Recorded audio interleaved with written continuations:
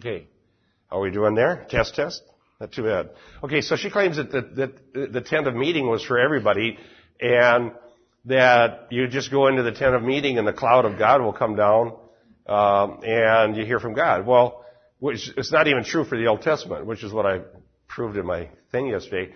But then she makes this application. Every one of us can have our own personal tent of meeting, like the tabernacle in the Old Testament, and we can go in there and God's cloud was going to come down. Now, you don't have to have a literal tent. It's probably an imaginary one. But God's cloud will come down and give you new revelations. All right? Now, I showed that to all the people. Here's what she claims. And then I said, now let's see what the Bible says. And I went back and started in Deuteronomy and expounded Deuteronomy 18, basically the whole chapter. And in Deuteronomy, we were talking about that in Sunday school. If you were here that time when Keith was reading, and it said, the people said, have Moses go up to me, lest we die. And God says, and they asked a good thing. It was not good for the people because they die if they go in the presence of God. So there needs to be a mediator. So the mediator was Moses. Now, when you look at Deuteronomy, so I started Deuteronomy 18, then I went from there to Exodus 33, the passage she was citing, and she was using the NIV, and it's a little ambiguous in any version, but it sort of sounds like the people went out to go to the tent of meeting, but if you read the whole context, and I looked it up in some commentaries, was that they went out because Moses went to the tent of meeting. They went out there, and Moses heard from God, and that's where they heard from God, from Moses. Because at the end of it, Joshua was left there to guard the tent so nobody would go in there. All right, so only Moses could go in the tent of meeting, and the tent of meeting was a precursor to the tabernacle. And as you know, once they created the tabernacle, Moses's mediatorial role lived on all the way up to the time of Jesus, and it lived on through the Levitical system that God created through Moses. So when they created a Levitical system and they made the tabernacle, then nobody could go in except for the high priest on the Day of Atonement. So this idea that this tent where God's cloud comes is anybody can just wander in there and get their own revelations directly from God is not supported by anything that happened in the Old Testament. So I went Deuteronomy 18, Exodus 33, and then I showed passage after passage where it says only Moses. And that not the people could go directly in the presence of God. And that was true in Sinai, it was true in the tent of meeting, and there was a whole bunch. And then I showed passages where people didn't like that, and they tried to do it anyhow. And so what happened wasn't a good thing. One of the most profound ones was Numbers 12, where there was a story where Miriam and Aaron were disgusted with Moses because he married a Cushite woman. And so Miriam says, why should Moses be the one going to hear from God? I think we can do it just as well ourselves. And so then God said, okay, Miriam, you come to the tent of meeting. See, that's where you go to meet God. So Miriam and Aaron went to the tent of meeting, and Miriam turned leprous. She got leprosy. Yeah, the cloud came down. The cloud came down, and she got leprosy. And they decided after that maybe it was okay for Moses to be the one. Maybe this wasn't such a good idea that we're going to go into the tent of meeting. Okay? And yes. And she had mercy. Yeah, others died because there was these guys that had the strange fire. And then, and they died. And then Korah and three other individuals came up with the idea also that it really wasn't fair that Moses was the mediator of the Old Covenant. They thought, why can't we ourselves go directly to God and get our own revelations, have our own word from God, and we'll have the authority, not Moses. So God said, okay, assemble yourselves. And what happened to them? It says the earth opened up and they dropped alive into Sheol. The King James probably uses the word hell because it does regularly for the word Sheol. So, right into hell, don't pass go, don't collect $200. So, now when you read these stories, who would get the idea that this tent of meeting is something for everybody, or that we could even have one now? So then, after going through that stuff, and it was all Scripture for an hour, Scripture, then I went into Hebrews, and if you've been here while we studied Hebrews, you'd know exactly what Hebrews said. But I showed from Hebrews that God said that He would speak to someone. He said in Deuteronomy 18, I will raise up someone like you, Moses, Moses said, or someone like me, he'll be God's prophet. When he comes, listen to him. So then we went to Hebrews and showed that the claim was that that person was Jesus. After spent some time at John and Mark, we went to the Mount of Transfiguration where Peter wanted to have 3 tents of meeting. But instead of these 3 tents of meeting, why the tent of meeting? Because that's where you go to hear from God. So Peter thought, if we had Moses, Elijah, and Jesus, now here we got 3 prophets of God, we can go to whichever one we want when we need some new word from God. We'll just have some tents of meeting here. And then after he said that dumb idea, voice from heaven said, no, this is my beloved son, listen to him. The cloud, and there was a cloud. So there's all these analogies to the old covenant. The cloud, the voice from heaven, the word listen to him, which is from Deuteronomy 18. So that is just very profound that Jesus is that one and he's the mediator and you only can come to God through him. There's no other way. And then Hebrews said he came and spoke his words to us and they were confirmed to those witnesses, the apostles. So now we have the only true words from God that are the content of the new covenant are spoken by Jesus and his apostles. And that's it. Okay, that's what we know. And then I went through Hebrews showing that Jesus, by the way, Jesus' body was the tent of meeting. He tabernacled amongst us. Remember Ryan was talking about that? So I included that. And then he went, and it says in Hebrews that he entered into the tabernacle that God pitched and not man. That's in Hebrews. It was the heavenly one in which we've been studying. So then the conclusion was, if you are going to go into your own tent of meeting and get your own revelations, you're like Miriam, you're like Korah, you are in rebellion against God, and you shall be judged. And I ended up in Hebrews 12, where we're studying right now, saying that if this judgment that came on people that challenged Moses under the Old Testament was severe, what's going to happen to people who challenge Jesus in the New Covenant? It'll be more severe judgment. So we made a very strong case, and then Brian Flynn did a great job. He just keeps getting better. He had an outstanding presentation. Then I came back and I gave him some examples of how severe it is. I showed how Greg Boyd practices necromancy, how he talked to his dead grandmother, and his dead grandmother apparently got converted after her death in the story. It's just really bad. And we showed a video clip. Of Christian yoga from ABC News, and basically gave a very severe warning that this is playing with fire. This is really, really bad. You can't do this. You cannot say, I'm going to come to God the way I decide and ignore what God said about how we come to him. And it's apostasy. That's what it's called. Well, no sooner.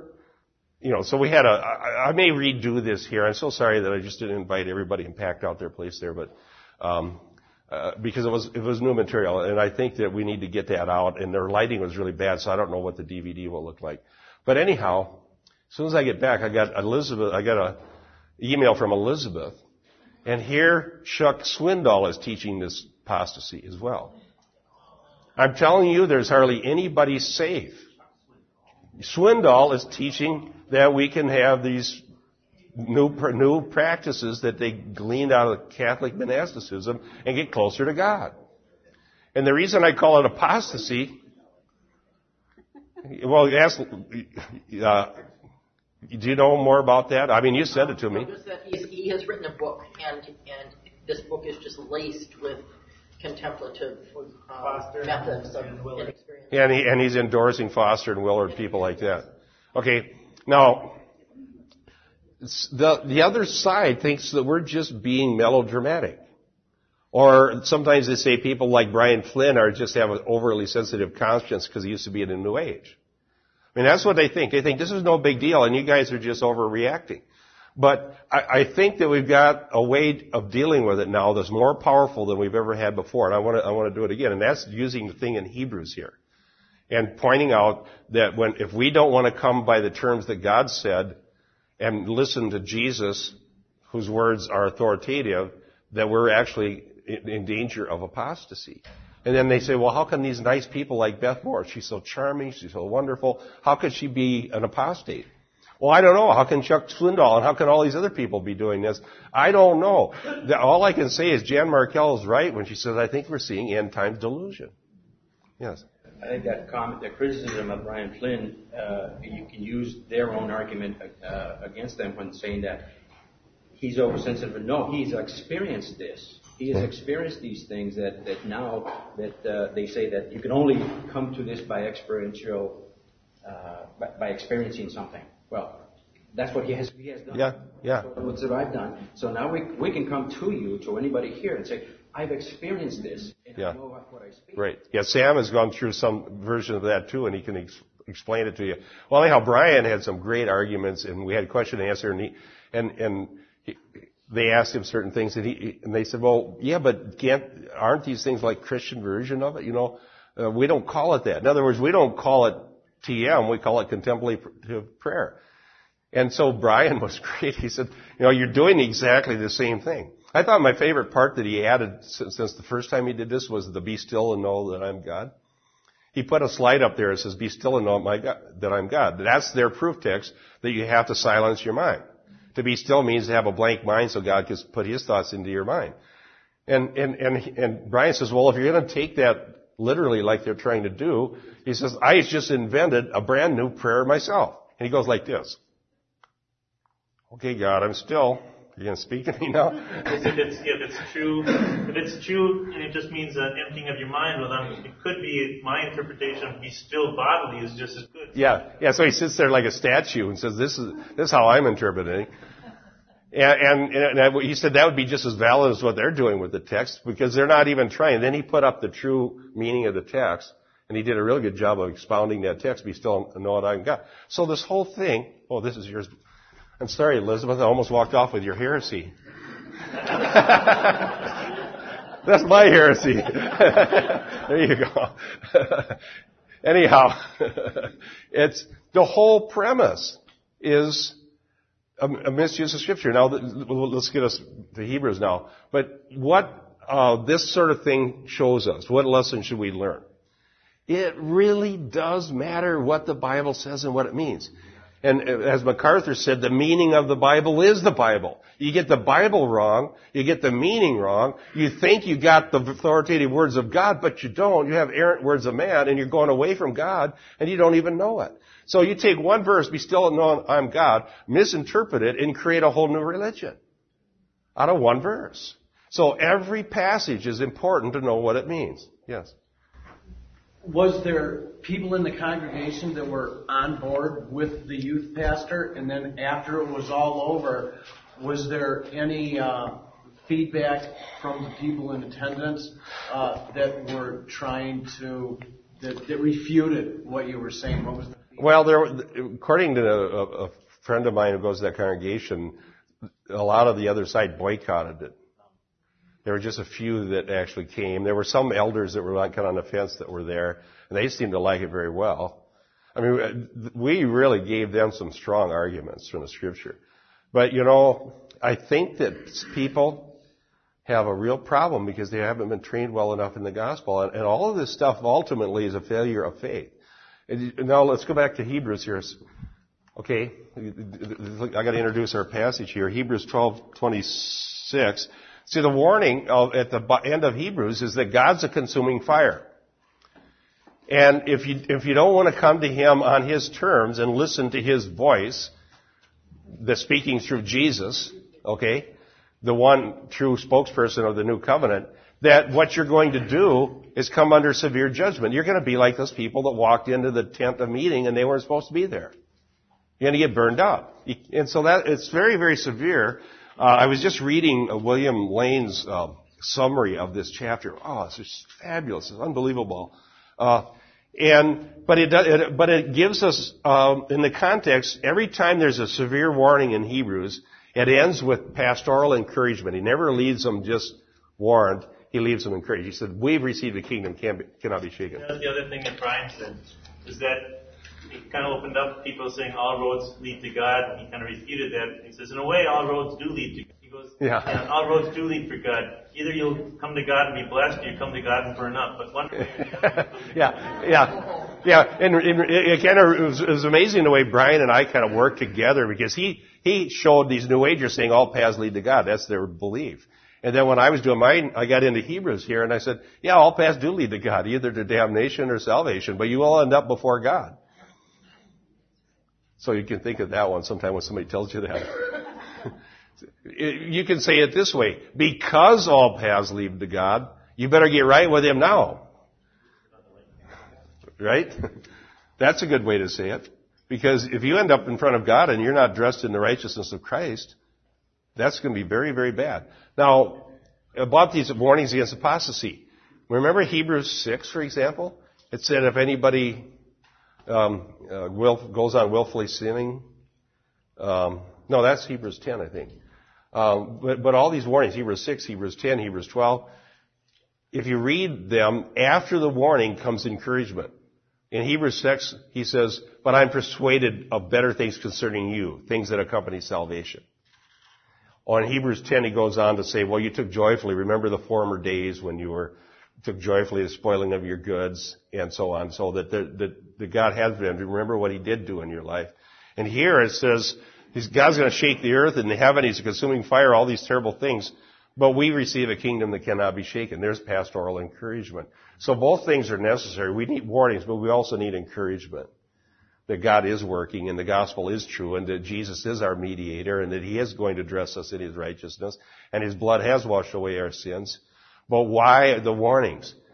Why the warnings in Hebrews? Because people have weakness in their faith and they have a hard time believing that this Jesus they can't see, the blood that they never saw, that was shed once for all, the heavenly tabernacle that they can't tent that they can't see, that God pitched, all of these things, you can't see it.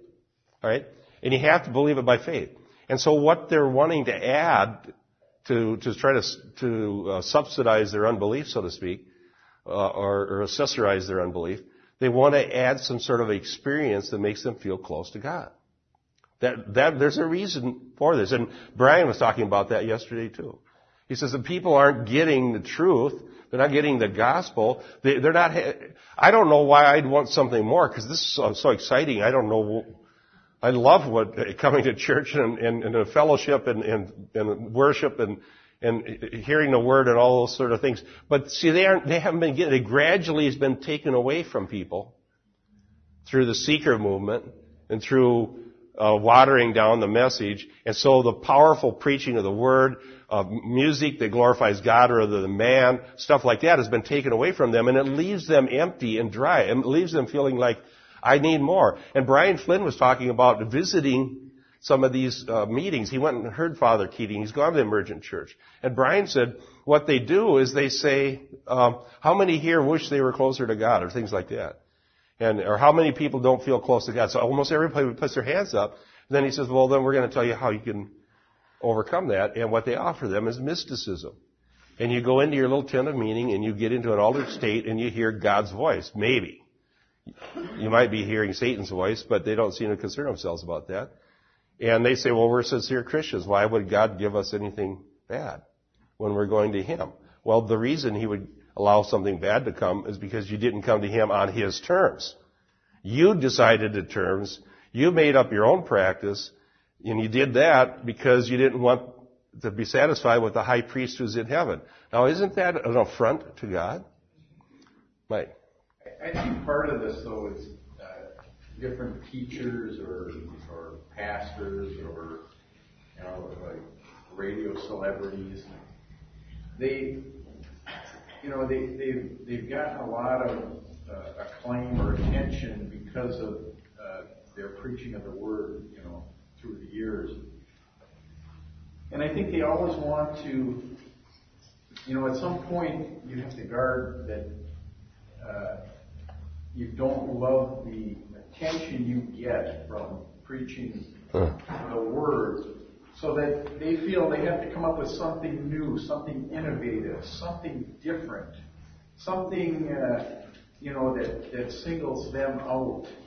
And the message of the Bible is It's been preached before.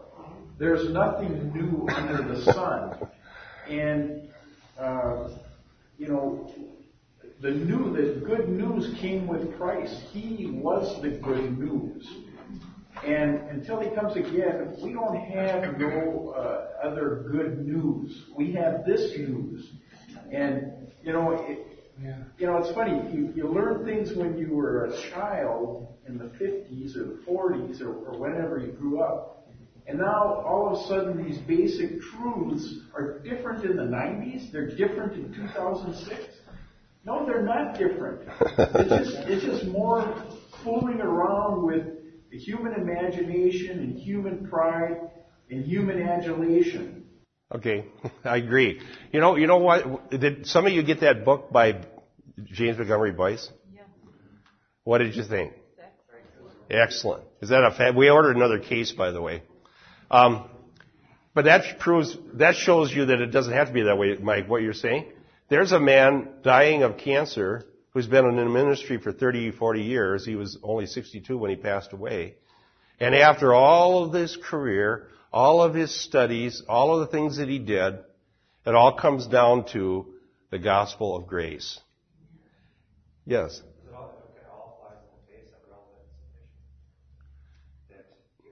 Yeah, it is sufficient. And exactly, that's what Boyce was saying, is that the attack today is against the sufficiency of Scripture.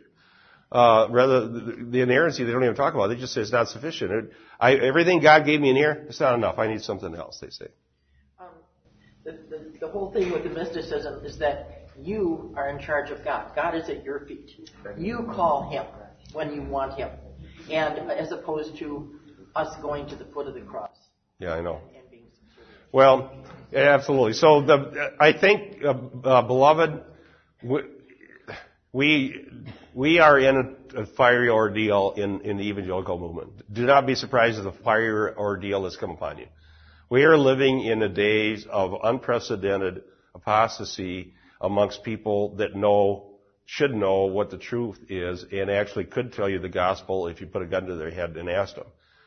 But they don't see it as exciting enough to base their ministry on. So they go back to Catholic mysticism, which destroyed the Catholic Church and made a need for the Reformation. And there they find their practices rather than the Bible.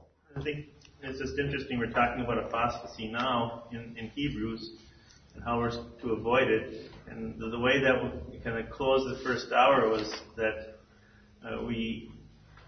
God has given false prophets. There's a God-given ministry to false prophets that God has given them, and their job is to lead apostates out of the church.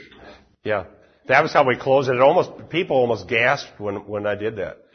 From Deuteronomy 13. Because God gives false people that they will lead His people, and they'll lead the apostates out because people will follow them that aren't loving the truth. Here's what we heard, and that was very compelling. Yeah, because it says the Lord is testing you to see if you love. The Lord allows the false prophet to come because He's testing you to see if you love the Lord. MacArthur said the same thing. He says, Robert Schuller, purpose-driven life, all this stuff, it's a test of your discernment. And if you fall for it, you don't have discernment. And Deuteronomy says it's a test whether you love God. Is there a scripture reference for that? Yeah, Deuteronomy 13, 1 through 3. Keith will read it. If you want to look at that, Deuteronomy 13, 1 through 3, because it warns about someone who comes and actually does a sign or wonder that comes true.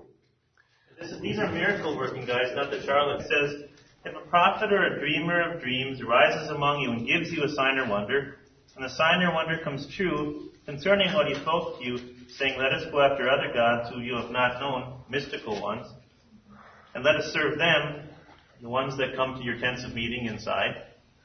You shall not listen to the words of the prophet and that dreamer of dreams, for the Lord your God is testing you to find out if you love the Lord your God with all your heart and with all your soul. That's the first commandment.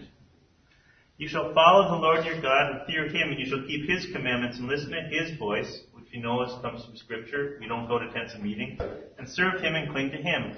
So if you have guys that are promoting new tents of meeting, they have a job in life. God has given them that job. He even sometimes gives them supernatural power to accomplish that job. And their job is to lead the apostates away from the church. Yep. It's a test It's a test to see if you love God. If you love God, you will be not only satisfied, you will be overjoyed to have the means of grace that God's provided. If you love God, you'll want the gospel. If you love God, you will want His Word. If you love God, you're so sad. It's not a matter, I mean, it's an affront to God to ever say you're dissatisfied with what He provided. Is that an affront? Well, I don't like just praying. I want, we talked about this. What does it say in the Bible would happen if we pray? And if we come in the name of Christ? It says He'll listen to us. What they're saying, we're not satisfied that God listens to us. We want Him to give us new revelations. We want Him to talk. We want to have our own tent of meeting, and we don't want Jesus to be the mediator. We don't want Moses to be the mediator. I'm going to mediate my own direct, immediate contact with God without going through God's mediator, because that's more desirable. It's apostasy. It's rebellion. Yes. Yeah, they want to change the terms. Yeah, change the terms of the covenant. They want to be part of the negotiation. One of the things that the Lord says, we have no claim on God. Yeah, wow. We've got nothing that we can go and demand of Him. We can't negotiate with Him. We're a silent partner in this thing. He talked about the bride of Christ. He compared it to like a wedding. The only thing he said was that when, it's different because a man and a woman give and take to each other. But he said when the bride comes, the bride will be filled with Christ. And the blessings will go from Christ into the bride. And the bride has nothing to offer. The bride comes empty.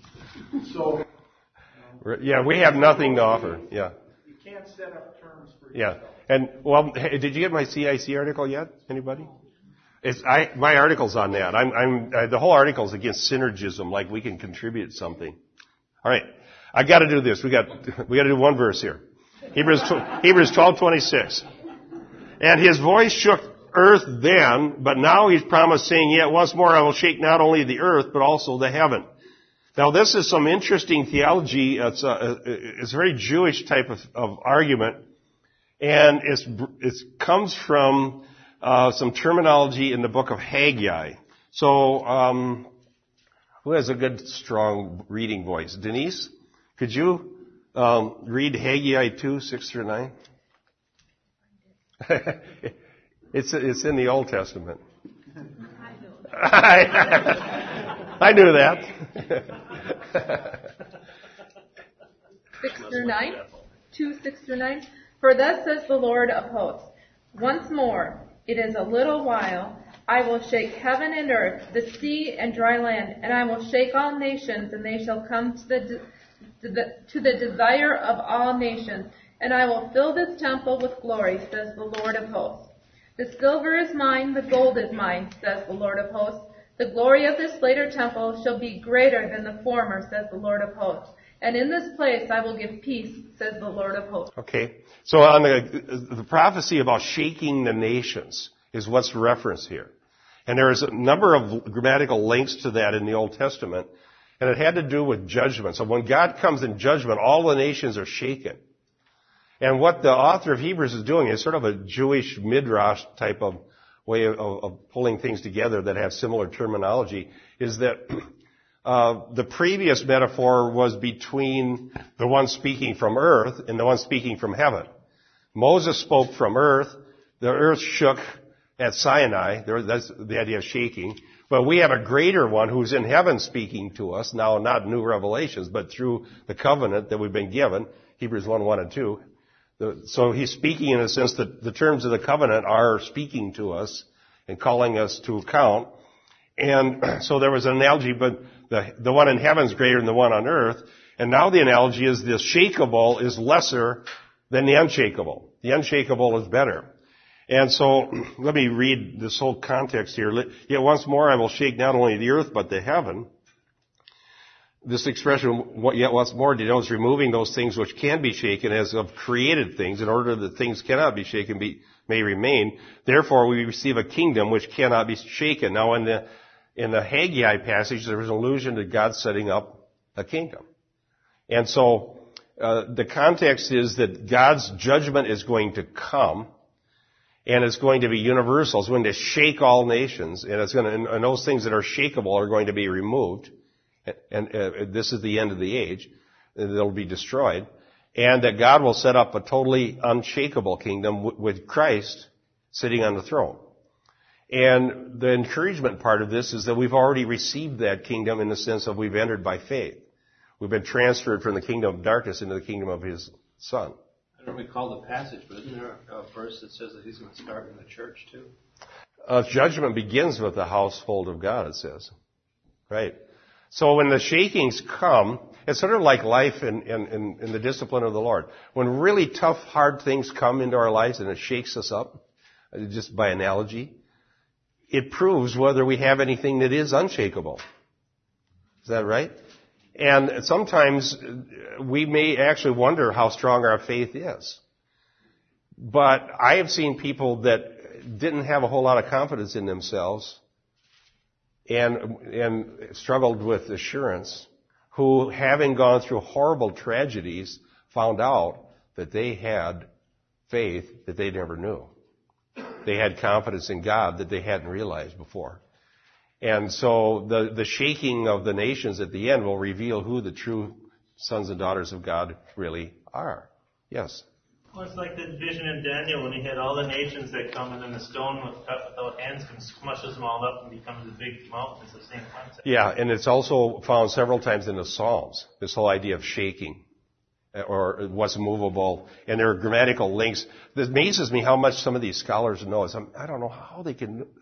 This William Lane, it's like the whole Septuagint is in his mind, which is the Greek Old Testament, and all the usages of these words in intertestamental times, and how it's used here. And he'll pull out a word in Hebrews which uses the Septuagint, and he finds where the allusion is by the similar words in the Septuagint. And so that's very telling. And so he said the words that are being used here came from Haggai, but the concepts are found a lot of different places. Let's look up a few other ones. Robert, do you want to do one? Sure. Isaiah 13:13. How about Karen? I'm just going to skip around here. Could you look up Joel 2:10? And Linda, could you look up Judges 5:4 and 5? Okay. Robert, you had Isaiah 13:13. Isaiah 13:13. Therefore I will shake the heavens, and the earth shall remove out of her place in the wrath of the Lord of hosts, and in the day of His fierce anger. Okay, so there's that term "shake" again in the context of God's coming judgment, that He's going to shake, and it mentions the earth and the heavens. So these concepts that are being used in Hebrew is interesting. It's like the Hebrew people had this shared history, and they had these shared scriptures, and when they had sermons, even if it was in a synagogue, but here this is a Christian gathering with a Christian-inspired writer, they would actually pull together similar themes that might be found anywhere in the Bible that use the same term, and then incorporate that into their sermon. Okay, so this idea of shaking would call to mind all those verses in the Old Testament that associate it with judgment. And so that's the point. It's going to be judgment. Shaking and judgment go together. Now, Karen had one? Yeah. Before them the earth quakes, the heavens tremble, the sun and the moon go dark, and the stars lose their brightness. Okay, so there's the earth shaking in Joel, and Joel's theme was the day of the Lord. In the book of Joel, very interesting piece of literature, because Joel's prophecy was the day of the Lord. The people were saying the day of the Lord, the day of the Lord, the day of the Lord, because they wanted it. And what Joel says, you don't know what you're asking for, because you're not right with God. When the day of the Lord comes, because they thought when the day of the Lord comes, He'd come and judge all those nations around them, which He will. But Joel says, if the day of the Lord came now, you'd be sunk. I'm paraphrasing. Because it would be terrible because you're not right with God. And so you better get right with God first, and then the day of the Lord will be a good thing. Yes? The idea of shaking the heaven, I assume he doesn't mean like the heaven where God lives. I'm assuming he means like the stars, the planets, and the sun and the moon and stuff like that. Well, when Schumacher 1109 is comet, we went to it in Jupiter and shook up Jupiter's atmosphere. Something like that in shaking the heavens. Well, depending on the context, but sometimes when it talks about the heavens and the earth, it's a figure of speech that means all of the whole created order. The heavens and the earth would be a Hebraic way of saying the created order. All right? So that's just the way they talk. Let's do Linda's to see what it says. Judges 5, that last one was Joel 2:10. Now here's Judges 5, 4 and 5. Lord, when you went out from Seir, when you marched from the field of Edom, the earth quaked, the heavens also dripped, even the clouds dripped water. The mountains quaked at the presence of the Lord, this Sinai at the presence of the Lord, the God of Israel. So again, the Lord comes, the mountains quake, the earth quakes, and so there's this idea of the trembling and terror that comes when God shows up on the scene of history.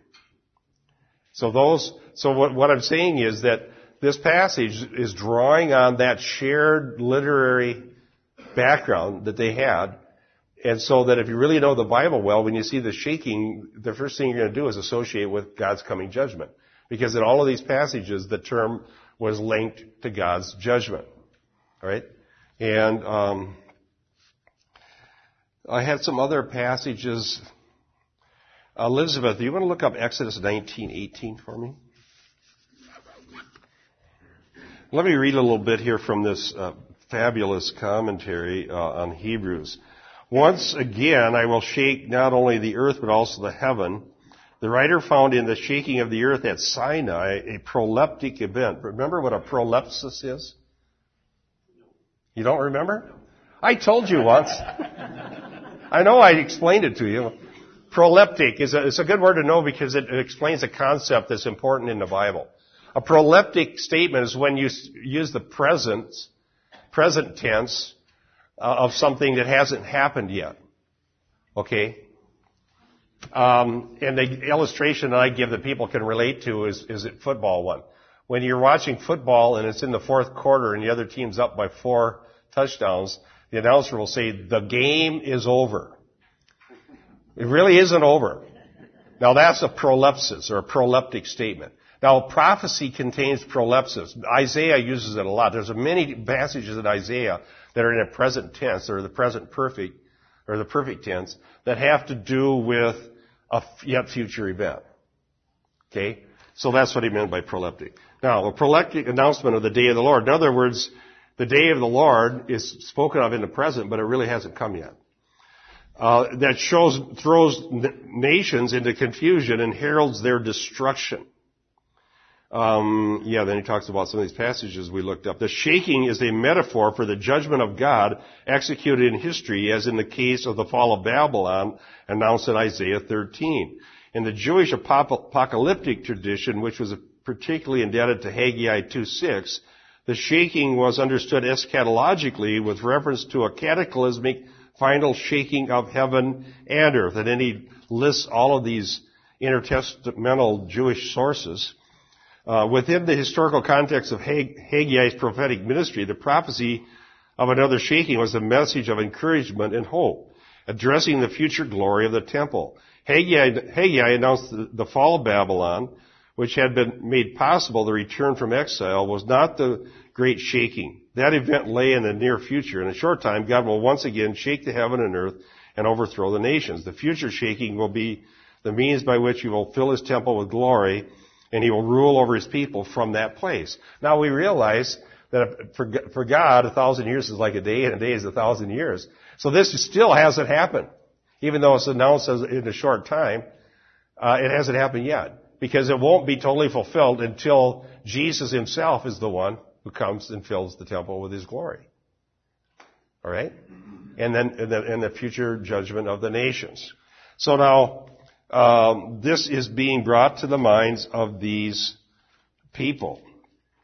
The judgment of those who reject the old covenant will not be as great. This is a key idea. The judgment of those who reject the old covenant will not be as great as the judgment of those who reject the new covenant. because they've had better promises, better evidence. God's own Son came. Isn't it worse to reject Jesus than to reject Moses? Now, those of you who read the book about the gospel of grace will see some of that in there. You'll see the passion. And that's one of the most wonderful books I've ever read about the gospel. Oh, and I thought of a new thing to say. This is funny. I was being interviewed by a Bible college student. Somebody, well, actually, it was Catherine Johnson, who works for Jan. And she had a job. For a class, she had to interview a pastor about what I thought was important about being a pastor. And so I think I told her about the gospel, obviously. All right. So she says, I was saying something about my view of salvation as an act of God, and she said, "Well, are you a 5-point Calvinist?"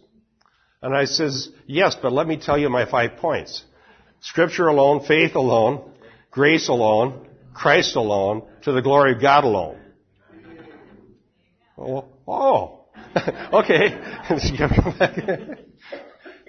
Aren't those good 5 points? I mean, those are the ones we really should be emphasizing. This tulip thing just gets all kinds of, discussion and confusion, and then you have to caveats, So I'm just going to say I'm a 5-point, I told Keith about it, and he went on a blog and said, I'm a 5-point Christian, and used those 5. So if you want to know those 5 points, read the book, Whatever Happened to the Doctrines of Grace. The Gospel of Grace by Boyce. He explains all 5 of the solas of the Reformation. And my claim is if we would go back to those, we would be spared the apostasy that's going on. Those are our safety net, those 5 solas. And you can use those to judge things as far as a filter. Okay? For example, the glory of God alone. If you can look at a lot of things going on in the church and ask, is this to the glory of God alone? Or is this to the glory of man? Or is it man somehow being exalted in this, right? Scripture alone. Is the Scripture sufficient? Or are we adding other authorities that we're looking to, almost giving them the weight of Scripture? Is that how we see it? Grace alone. My article, once you get it, the article is about monergism and synergism. The Reformers taught monergism. What that means is that salvation is fully of God. It's not a cooperative effort between man and God. Most of the evangelical movement today believes in synergism. Jim Bukowski was telling me that he gets this Sky Angel or one of these networks where you can get all this Christian stuff, which is like 95% heresy. But it's a good heresy research channel to get. Anyhow, he was watching the Azusa Street. They have live coverage of Azusa Street. And he says, you know who they are glorifying at Azusa Street? Finney. Finney, the greatest revivalist ever. Nobody in the history of American theology had a higher view of man and his ability than Finney. And he believed that man could create the millennium. He believed that man could perfectly obey all of God's laws, just as we are, even as sinners. And Finney was man-centered. And talk about, he's almost a monergist. Man alone. He gives God a little bit of a role in salvation, but very, very little. So now they're at Azusa Street talking about the power of man. And what Jim said he heard them saying was this: God's already done everything He's going to do. He did His part. So if something's not happening, then we have to do it. If we do the right things, we'll have this great revival. It's all going to be because we finally did our part. That's their theology. Brothers and sisters, that is synergism. That is the doctrine that the Roman Catholic Church taught. That is what Trent used to anathematize Luther, Calvin, and every other reformer. And synergism is clearly the doctrine of Rome. And so the evangelical church has adopted synergism as almost a mantra, and you should see the nasty emails I get on this one. That one guy, Dick, you saw that? Unbelievable. Just trashing me, just nasty, calling me a coward, blah, blah, blah. He was just blowing steam. He was so mad because I said that Finney had some problems. So I sent him a quote of Finney that says this: "There is nothing in religion," says Finney, "beyond the ordinary powers of nature."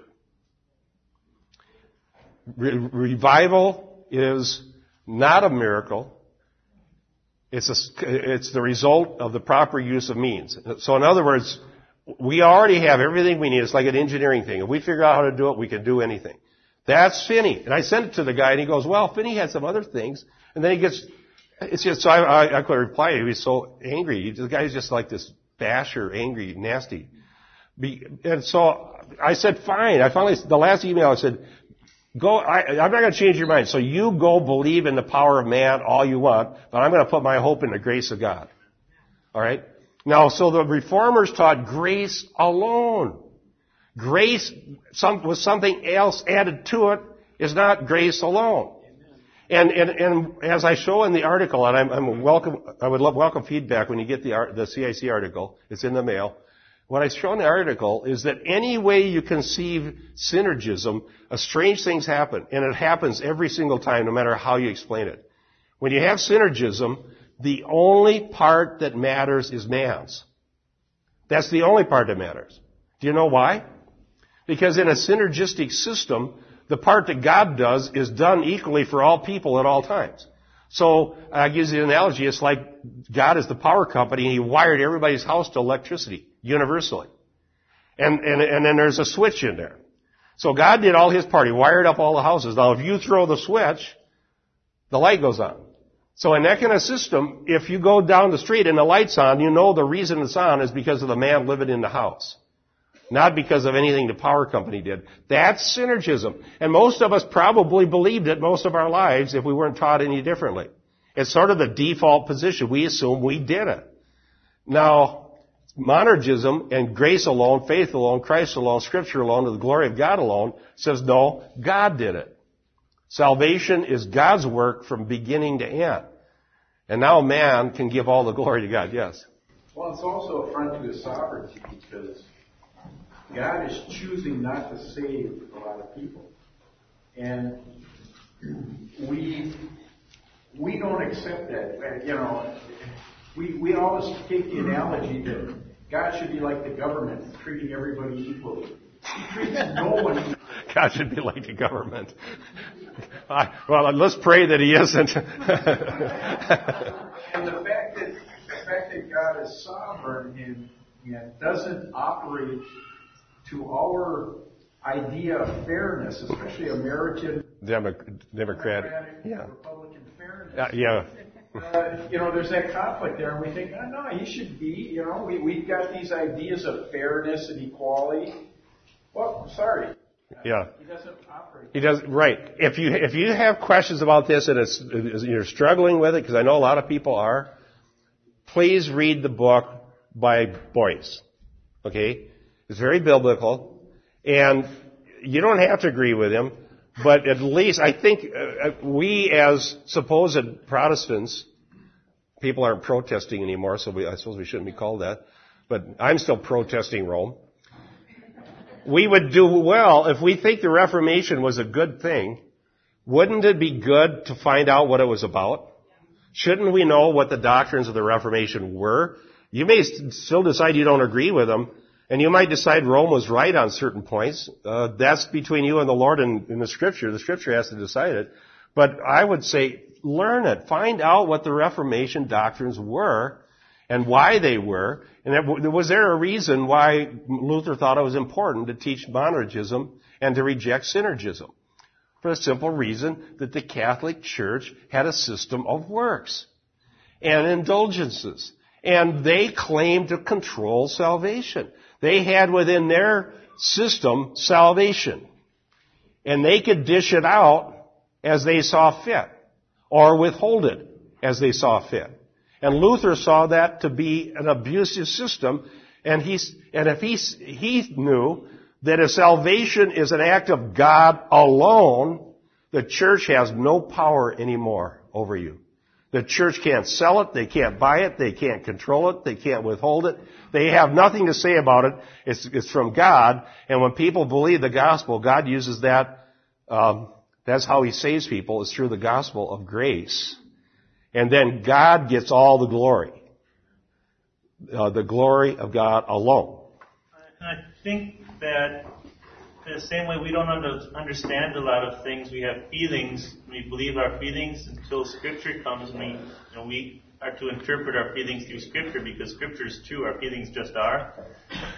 While it often looks to us, it appears to us, as we haven't been taught that it's synergistic, it's just because we're interpreting the things that, events that happened through a poor understanding. Sure. And I think we experience it in a way that it feels synergistic. And that's common, and that's a common experience across the board in Christianity. We know, however, even though it feels synergistic, because God says in His Word that His Word is true, and our feelings conform itself and must conform itself to the truth of God's revealed Word. That's what I claim in my article, that we need to not follow our feelings, but we need to follow the Word. Ephesians 2:8. If you want to know the one verse for the solas, the 5 solas, I hope you join me in being a 5-point Christian. Sola, sola, sola, sola. The solas are Ephesians 2:8. It says, not of yourselves.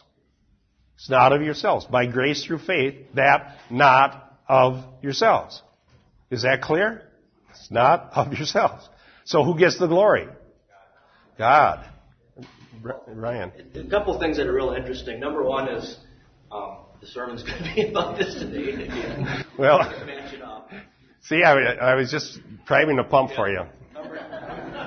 Number two is I was doing some research, and I'm going to begin this sermon today by giving you a couple of quotes from Charles Spurgeon.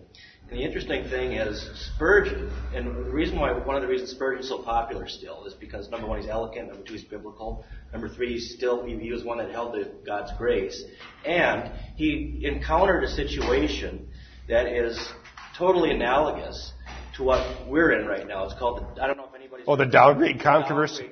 The downgrade controversy, that's exactly what we've got. But it's exactly what we have is taking the Bible out of the pulpit, taking the grace of God out of the pulpit, and starting to gear all teaching towards man.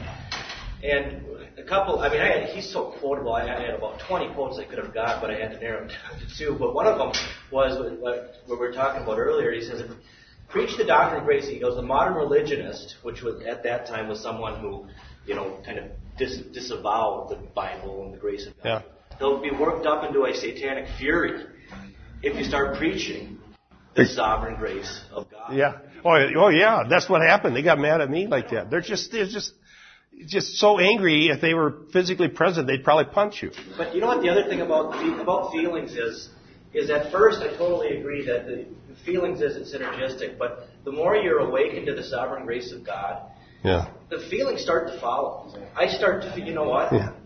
I'm not holding myself by myself. I'm sure it's good. Experience starts to follow because you start to see yourself and you start to say, you know what?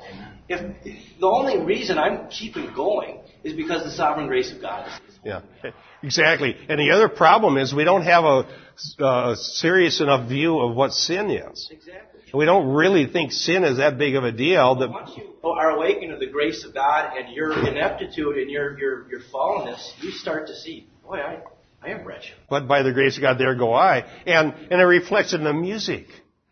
I've been listening. There's some music I had from some years ago. I was listening to it. It was nice music, but it was written by Christians who don't understand the gospel. And it's all about, it's almost like bragging songs. I will always serve the Lord with my whole heart. Stuff like that. I mean, that's a nice sentiment, but what makes you think you're going to do that? There was one that Carla was going to sing, and she wouldn't sing until she changed the words. Because one of the phrases was, "In all I do, I honor you." And we sing that, but we changed the word. And so Carla said, "I can't say that. That'd be a lie. I wish it was true." She says, "So I'll sing, and all I do to honor you." And so that's why we changed the word. Because it was bragging. It was a bragging song. Yes, Linda. You had mentioned Ephesians 2:8. Yes. And I just was reading a commentary on that recently about, for by grace you've been saved through faith and not of yourselves.